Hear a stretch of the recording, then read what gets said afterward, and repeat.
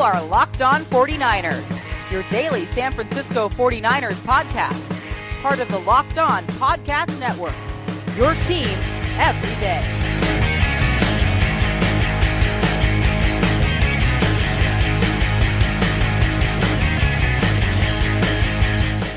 Welcome to Locked On 49ers, part of the Locked On Podcast Network, your team every day. Brian Peacock here with you on this Friday edition of the show.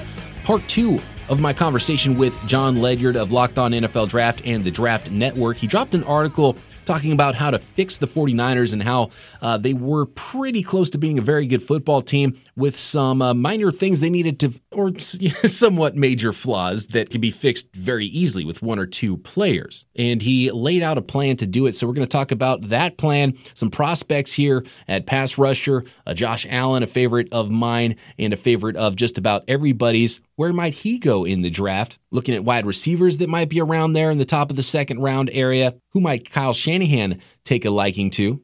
How to attack free agency? And a big question that's on the minds of a lot of 49ers fans right now that are wondering why the defense has not taken that next step forward this year, and if Robert Saleh is the right guy to lead that defense. If you missed yesterday's show, you're going to want to go listen to part 1 of this conversation too. We talked about all kinds of things, including Reuben Foster, the process that led to the 49ers 2017 first round of the draft with Solomon Thomas and Foster, and if that was a good process or not, and breaking down Nick Bosa, who was a big part of John's and my plan for the 49ers and would be a perfect fit for what the 49ers are looking to do in 2019 and beyond. So go listen to part 1 of that, and here is now part 2 of my discussion with Jon Ledyard. Let's look at the second round. If the 49ers are sitting there round 2, maybe they don't draft Bosa, maybe they want to double up. Bosa's your Leo or defensive end, a weak side defensive end in the 49ers scheme. You're looking for that Sam linebacker who's very similar to a 3-4 outside linebacker in Robert Saleh's defense. Is there any chance that someone like Brian Burns, because of his weight, or Josh Allen, or one of these maybe stand-up rusher types that would fit that prototype better, is there at the top of the second round, kind of like Harold Landry was surprisingly last year? Yeah, I think there is possibility. I mean, like, Harold Landry falling has me down everything. So, I mean, I think that's a possibility. I think that I think Brian Burns' weight is going to be a big question. I was told he was 245 going into the year. I heard from other people that are close to him that he was 225 during the year, and wow. So I somewhere between there. The truth is, it's still probably too light, and 245 is okay. I think everybody will be all right with that. He clearly has the frame to add weight. You never see him really get bullied or pushed around on tape. That's the thing. So I don't think he's 225, but again, yes, his weight will be an issue of contention. Could knock him down the board a little bit. I think Josh Allen's going to go pretty high. He probably has to test well too, but I think he will. So I would say that one's probably more of a long shot right now. How they both test is going to be big, obviously, but Josh Sweat tested great, and I know his medical is probably related, and he fell, and Harold Landry tested unbelievable, and he was in the second round. So I mean, heck if I know how to figure out these teams, man. They draft edge. If I swear, in some positions you can figure out what the NFL likes. They draft edge defenders different every single year. I have no idea. Derek Barnett tests terrible. He's going in the top 15, and apparently every team in the league covets him. Charles Harris tests terrible. He's going in the top. He's in the 20s. So I mean, I have no idea what to think about with these teams. Carl Lawson tested great out in the 3 cone, and he had unbelievable tape and everything. He falls to the 4th round. And he's dominant. It's so hard to figure out what the NFL really figures out, what they really value, I think, in these edge defenders a lot of the time. So I think the possibility's there for sure. I mean, doubling up an edge pass rusher is never a bad idea. Even if they draft Nick Bosa, I know they have some other needs that they could address in the second and third rounds. But even if they draft Nick Bosa, man, I'm not opposed at all to them coming back, taking another pass rusher. And so you're a little weak at wide receiver, big deal, man. But if you get 2 difference-making pass rushers, that solves a lot of things for your team. Solomon Thomas can rush inside situationally. He's not gonna play as many snaps probably, which I don't really love, but you're probably going to get more out of him. You're probably going to get the most out of him in that type of a role, at least right away. You probably hurt his development long term. And then you have Buckner, obviously, Armstead in the mix, and so I mean, it could be beneficial to them to take 2 pass rushers, even if they end up drafting Bosa. I love that. You're preaching to the choir, man. Draft 3. I don't care if you take 7. Well, they don't have 7 picks right now. They have 5 draft picks, but take 5 pass rushers. I don't care because defense is going to be non-functional without that edge rush and just the way the league is going. It's like, look, don't even try to tackle guys. Don't try to cover guys. Just affect the quarterback. And as long as you're not getting flagged for roughing the quarterback, then you're going to be in pretty good shape. Josh Allen is an interesting one to me, and I think because I could see that going either way. He's got such an opportunity, though, in front of him to just knock the whole process out of the park. If he actually plays in the Senior Bowl, because half of the guys that take invites don't actually end up playing, the best ones that you really want to see. So if he actually goes and is dominant at the Senior Bowl and then works out well, it's like, yeah, okay, no chance. Now he's going top 10. But, man, that his stock is one that I could see going anywhere. That's going to be an interesting one to follow, I think. Yeah, absolutely. I mean, probably the most improved player in the country. I mean, I watched a ton of his tape over the summer, and he was a non-factor. He just wasn't. And I talked to Dane Brugler and other guys too that I tried, and I was like, yeah, this guy. I mean, he's just not very good. Like I guess he can cover, and he has range against the run, but he had no idea what he was doing as a pass rusher. I mean, I don't even know if there was a good pass rush rep from him last year. I mean, it was that bad, and his numbers reflect it. And he went back to school. Like NFL, they weren't interested. He went back to school, added like 20, 25 pounds, still kept his flexibility, figured out how to turn his hips and his feet to the pocket. And get his body in the right direction, and how to corner and dip the shoulder, and his hands took off. He's still developing there, but I mean, he just to make that kind of a leap. And here's the issue: everybody thinks growth is linear with players. It isn't always. So yes, this may be it with Josh Allen. My bet is that it isn't, and he'll keep developing. But sometimes we tend to think, man, if he made this much progress in this one year, he's about to take off when he gets to the NFL. Hopefully that's the case. It isn't always the case, but hopefully it's the case. I definitely think it could be with him. Everybody's gonna, but I just think he'll go high because I think if he tests well, I think it's a wrap. Because even if he doesn't go to the Senior Bowl, because he's the kind of guy you want to draft. He's just a complete dog on the field, physical, relentless, smart. I mean, super smart, nonstop motor. Coaches rave about him at Kentucky. He's kind of everything you want to draft in the person and in the player on the field in terms of effort and on the practice field in terms of leadership. And, I know the coaches of Kentucky would put him up against any defensive player in the league or in the country, including Quentin Williams, Ed Oliver, Nick Bosa. They don't care. They really think he's that good. And I don't blame him because he's had that kind of a season. And you could definitely argue this season he's made as big an impact as any player in college football on the field. Those types of players usually don't last too long. Yeah, I agree, and everyone's going to really love him. So, some team will really fall in love with him, I think, personality-wise and athleticism. And I'm with you. I watched him, and I was like, second or third round pick. And then this year, he's huge, and he's playing more down like a lineman, more like an end and rushing the passer. And I will say he looks better turning the corner to the left than he is when he's lined up at left side and trying to turn to the right for some reason. And that's just, I think, he'll continue to get better with some of those things. And he has to develop some counters. And so for that reason, maybe he doesn't fit everyone's scheme, but someone's going to definitely fall in love with Josh Allen. John Ledyard of Locked On NFL Draft and the Draft Network, my guest on today's program. More with him after this. I don't always know who's going to win, but if you think you do know, you have to check out MyBookie, because remember, who you're betting on is just as important as who you're betting with. MyBookie has the best player perks in the business.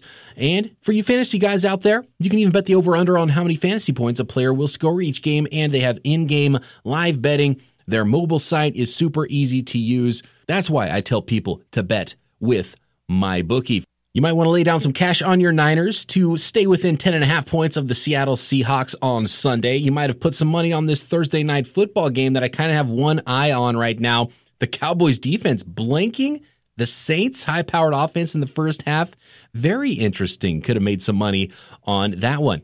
So lay down some cash and win big today. And if you join MyBookie now, they will match your deposit dollar for dollar. Use promo code LOCKEDON to activate that offer. MyBookie will match your first deposit 100% up to $1,000. So who doesn't like some free money? Visit MyBookie online today. That's MyBookie. And don't forget to use promo code LOCKEDON when creating your account to claim that 100% bonus for your first deposit. With MyBookie, where you play, you win, you get paid. Okay, so top of the second round, 49ers are on the board, and wide receiver is what they're looking for. I talked with Trevor Sikkema, your co-host on Locked On NFL Draft, and he had some of his favorites. Who do you think is the best guy that could be there at the top of the second round for the Niners? No chance the DK Metcalf, like the neck thing, maybe he falls a little bit, but I mean, he's such a beast. I can't see him being there at the top of the second. I don't think so. I think he's going round one, but the neck is a concern, and he does only run a couple routes at Ole Miss, so we'll see how much teams are troubled by that. But another guy I think is, teams are going to fall in love with the character. He plays like a big receiver on the field. He has that edge to his game. He'll block. He'll do the little things. He's unselfish kind of guy, but he is such an unbelievable frame. And as long as he tests great, I think you'll see him go high. It's hard to say this far out, obviously, but I think what happens with a guy like Riley Ridley, who I think is really comparable to Michael Thomas in some ways, will the NFL learn from that mistake? Will they not? He gets a very small percentage of the targets at Georgia. Really, no one gets targeted much at Georgia. They just feel like they have to pound the ball for some reason, even though they have 10 five-star receivers. I think that Ridley could be looking at his best football in the NFL. He and Metcalf are probably going to be my 1-2 at wide receiver, but I could see him being there still early in the second round. I mean, he's a really, really good player. I don't know that there's a real clear-cut weakness with Riley Ridley's game. He probably doesn't have Metcalf's level of upside, but it's kind of similar to Michael Thomas, where like when he got targeted, he made awesome catches. He made contested catches. He separated from guys in his routes. He had good releases. He did things after the catch. He was tough. But Michael Thomas, everybody just thought he was good at stuff and didn't really think he was great at anything.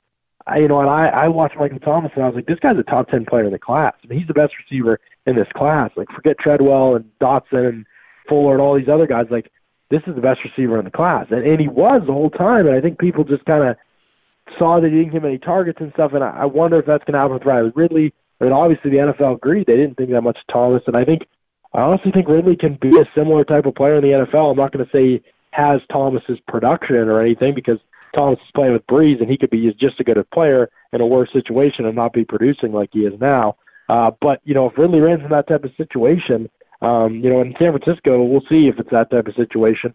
Obviously a lot more has to evolve there, but I really think if you talk about making your receivers like a basketball team, I just think that a guy like Ridley, who can be possession underneath, who can make things happen after the catch, who can make contested grabs, and he is a dynamic threat in the red zone right now for Georgia. I think he hardly has any catches this year. He's like 11 touchdowns or something. I mean, he knows how to go attack the football and get open in the red zone.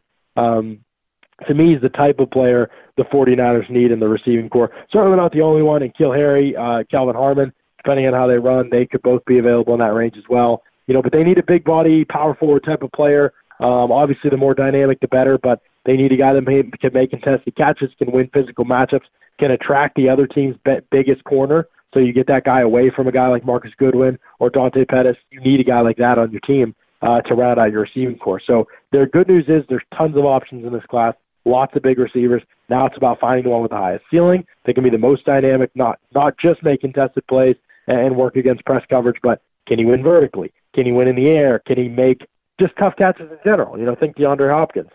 Can he do things after the catch? That's what will be the issue. The 49ers have to kind of figure out who's the best guy in those areas that they could add that could be the most dynamic presence for their team. Riley Ridley is an interesting name because I think that's of the big-bodied guys. And my favorite is Hakeem Butler because he's just a beast. And Kyle Shanahan just does. I got a feeling he's not going to like Hakeem Butler. He's not going to like N'Keal Harry. Yeah. But Riley Ridley he gives you a lot of value in between the 20s, as well as red zone value and a little bit slicker route runner. And I think that's the guy. And Michael Thomas is a very interesting comp there. I hadn't thought about that one for Riley Ridley. I think that you might be onto something there because I think he fits more of the Shanahan mold of the players he likes as far as the bigger bodied receivers go. Real quick, the one thing I disagreed with you about, and by the way, go to thedraftnetwork.com and you can find John Ledyard's article about fixing the San Francisco 49ers in the 2019 offseason. I would say when it comes to the cornerback position, and look, yeah, Earl Thomas, whatever you have to do, throw the money at him to bring him in. It's the perfect fit, exactly what the 49ers need, a captain in the secondary there in the middle of the field, and they've had so many miscommunications. Earl Thomas is a no-brainer there. I would, rather than going into the draft again, because 2 drafts in a row, they've spent third-round picks on developmental-type corners that, are height, weight, speed guys and would theoretically fit the scheme, and they need to develop still. I would go to cornerback with some money and just make sure that you have a second corner across from Richard Sherman that can start week 1 that you can count on, and then still try to develop the upside with the other guys that you've already drafted in the last couple of third rounds, because drafting another third-round corner, like, what are you going to gain from that versus what you've already done? So that's the one thing I would change about what you had in this sort of mock offseason for the 49ers. And I 100% completely agree.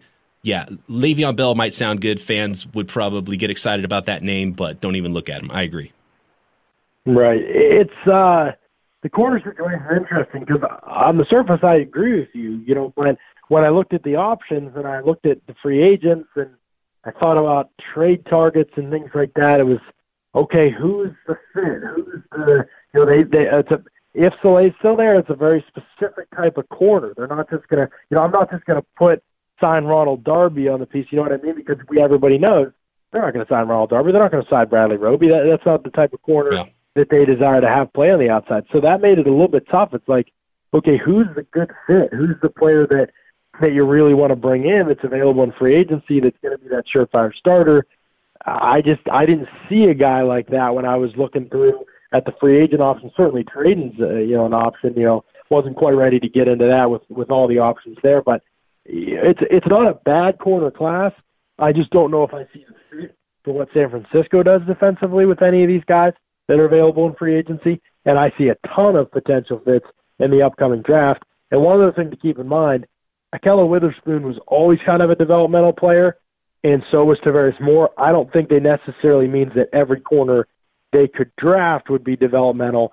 There are lots of corners that play early on and that make more of an impact. Not that there's still a learning curve, but they make more of an impact. I think if they went with somebody like that, whether it's an early second-round pick or maybe a guy like that's available in the third, more likely one of your early picks, or you trade up, or you get rid of somebody. There's lots of options, I think, when you're thinking about, they could trade away a pick next year to move up for a guy, whatever it might be. It is a little bit tricky figuring out what to do with that cornerback position, but I do think there's guys that could potentially make more of an early impact and have less of a developmental curve than the 2 guys that they drafted most recently, and maybe that just requires you have to spend a little bit more of an early pick on one of those guys. Yeah, and the other thing is you add a Bosa, you add another pass rusher, getting after the opposing quarterback is going to help whoever they have back there develop a little faster and cover, not have to cover as long. So that's obviously another key. Real quick, before I let you go here, John, defensive coordinator Robert Saleh, you just mentioned him. You keep him around? Maybe you don't fire him, but you kind of keep one eye on who might be available? It's tough.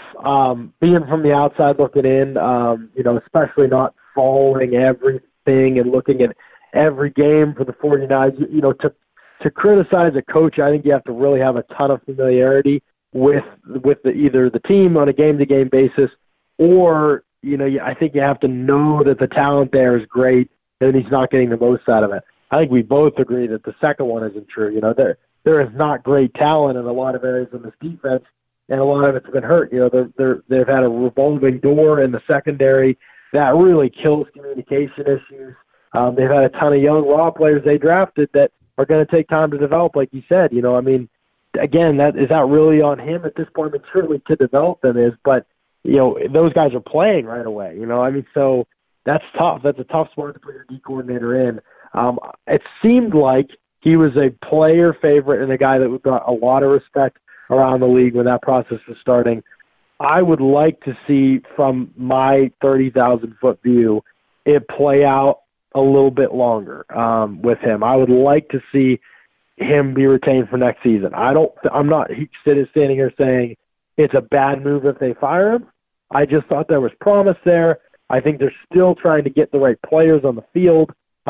They've given him a lot of raw players and then one stud in Reuben Foster, who obviously didn't work out for a number of reasons, but then was also injured to us when he was on the field. So almost a revolving door at every position.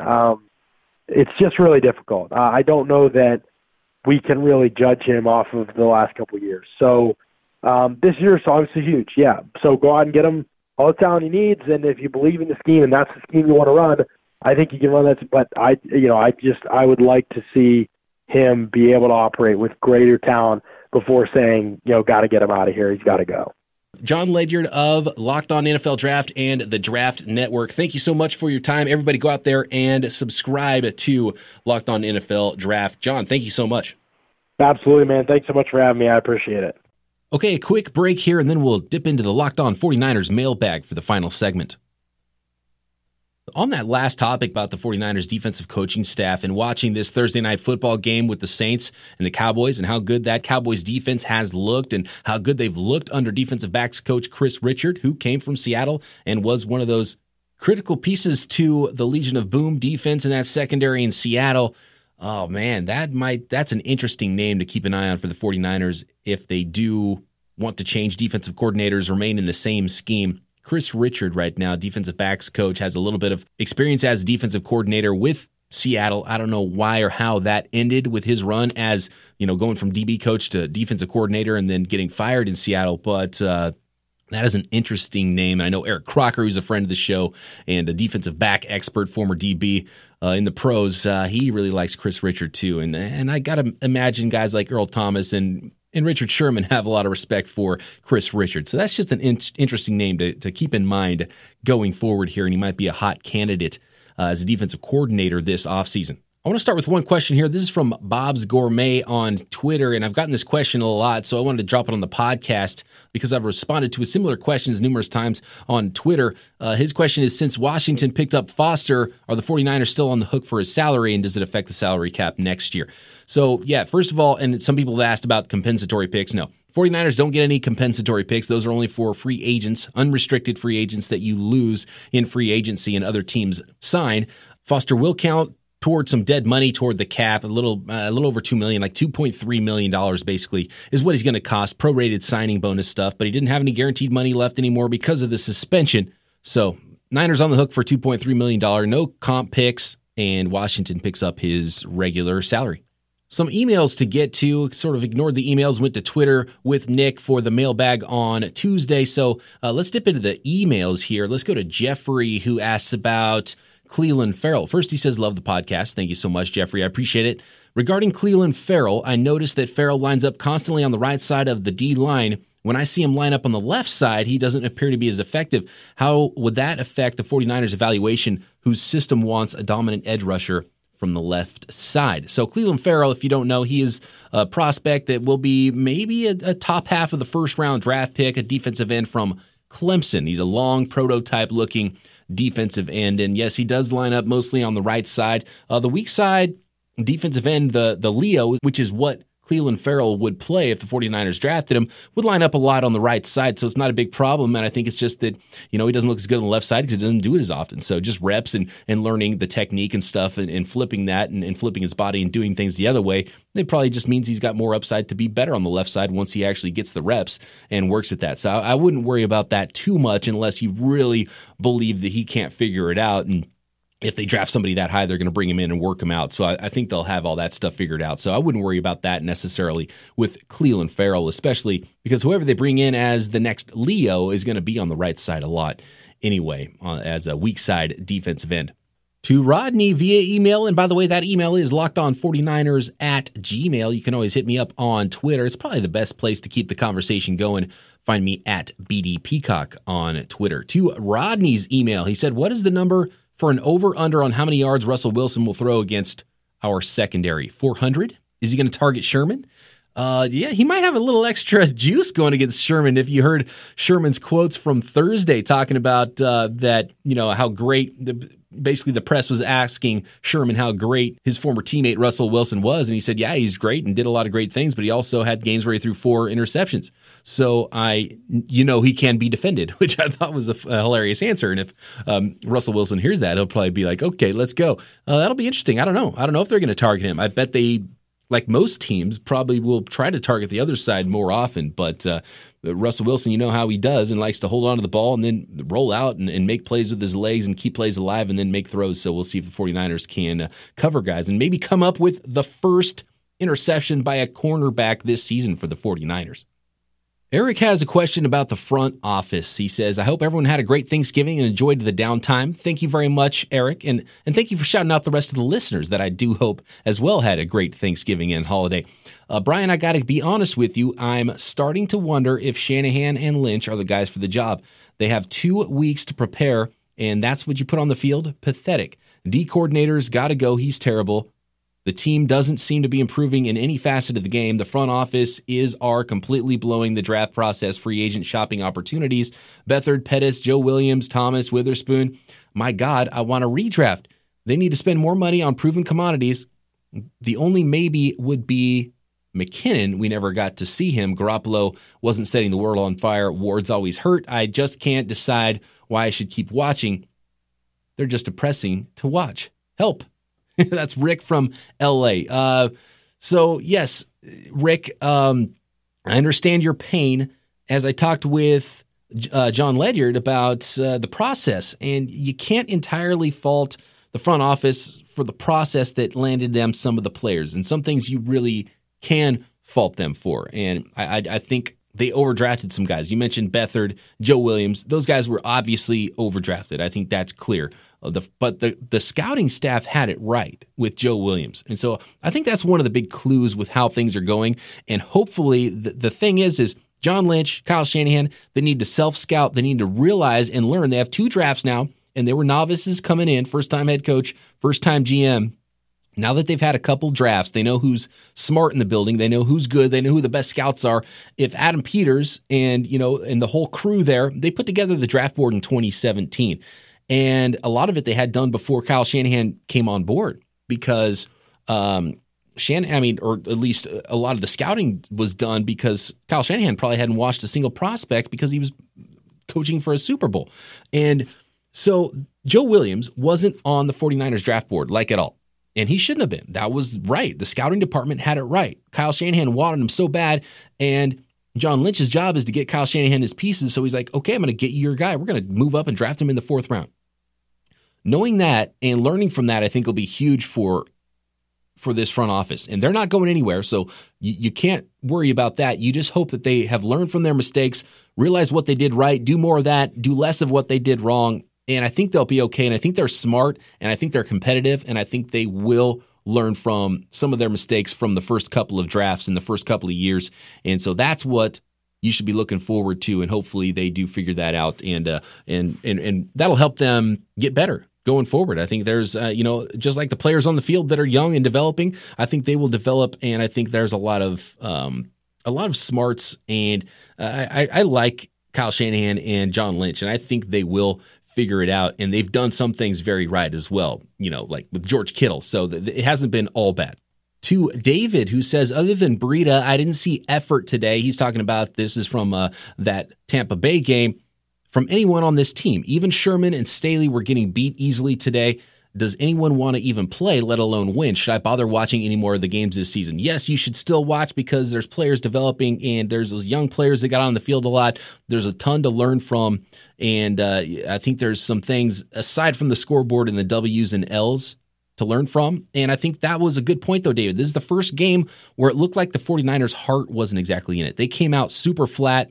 I think the Reuben Foster thing that happened had to have a part in it. The cross-country trip, 10 a.m. start, East Coast. I think all that coming together was just weird. And sometimes, and it seems odd, but a lot of teams don't play that great after a bye week. And I don't know what it is or why it is. Maybe they're just not into the groove of things like they are in previous weeks. But if they start laying eggs and aren't playing hard and seem really flat the rest of the way, then you'll know that the team has finally sort of quit. And that's a bad thing, but up to this point, they haven't. So I'm going to give them a pass on just the weirdness of that week and the weirdness of that 24 hours in the game in Tampa, and we'll see if they show up and play with heart. And it might not mean a W, but I expect them to bounce back at least and play hard. And the players that are good, the guys that we've counted on, and the Kittles, and like you mentioned, Breida's, Sherman, Staley, those guys are going to show up, I think, in Seattle, even if they don't get the W. To make sure these guys aren't quitting, I think that's another thing to watch for this week for sure. But David, I think you're right. The criticism is fair. They laid an absolute egg last week.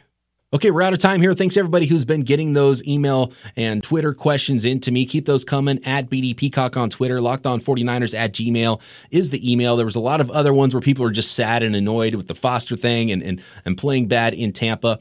And like John said in part one of our conversation on yesterday's podcast, the 49ers are close. Like, they have some good pieces. They've got a smart, offensive-minded head coach. The defensive coordinator thing, I get it. It's up in the air. Maybe they make a change. Maybe they just add the pieces because they are definitely missing some very crucial pieces. Cornerback, pass rusher. There's a ton of injuries there. Free safety. When they get those things figured out, this team could really take off very quickly. So don't get completely down. There's some things to watch the rest of the way here. Some development to pay attention to. And as John laid out, and as I have laid out on the podcast, there is a path to being a very good football team as early as week 1 in 2019. But you got to take your medicine a little bit the rest of the way. But there's a lot of things to take away from these last 5 games. All right, that's going to do it for this episode of Locked On 49ers. Thanks everybody for listening. Be back next week with a little rapid react on Monday right here on Locked On 49ers.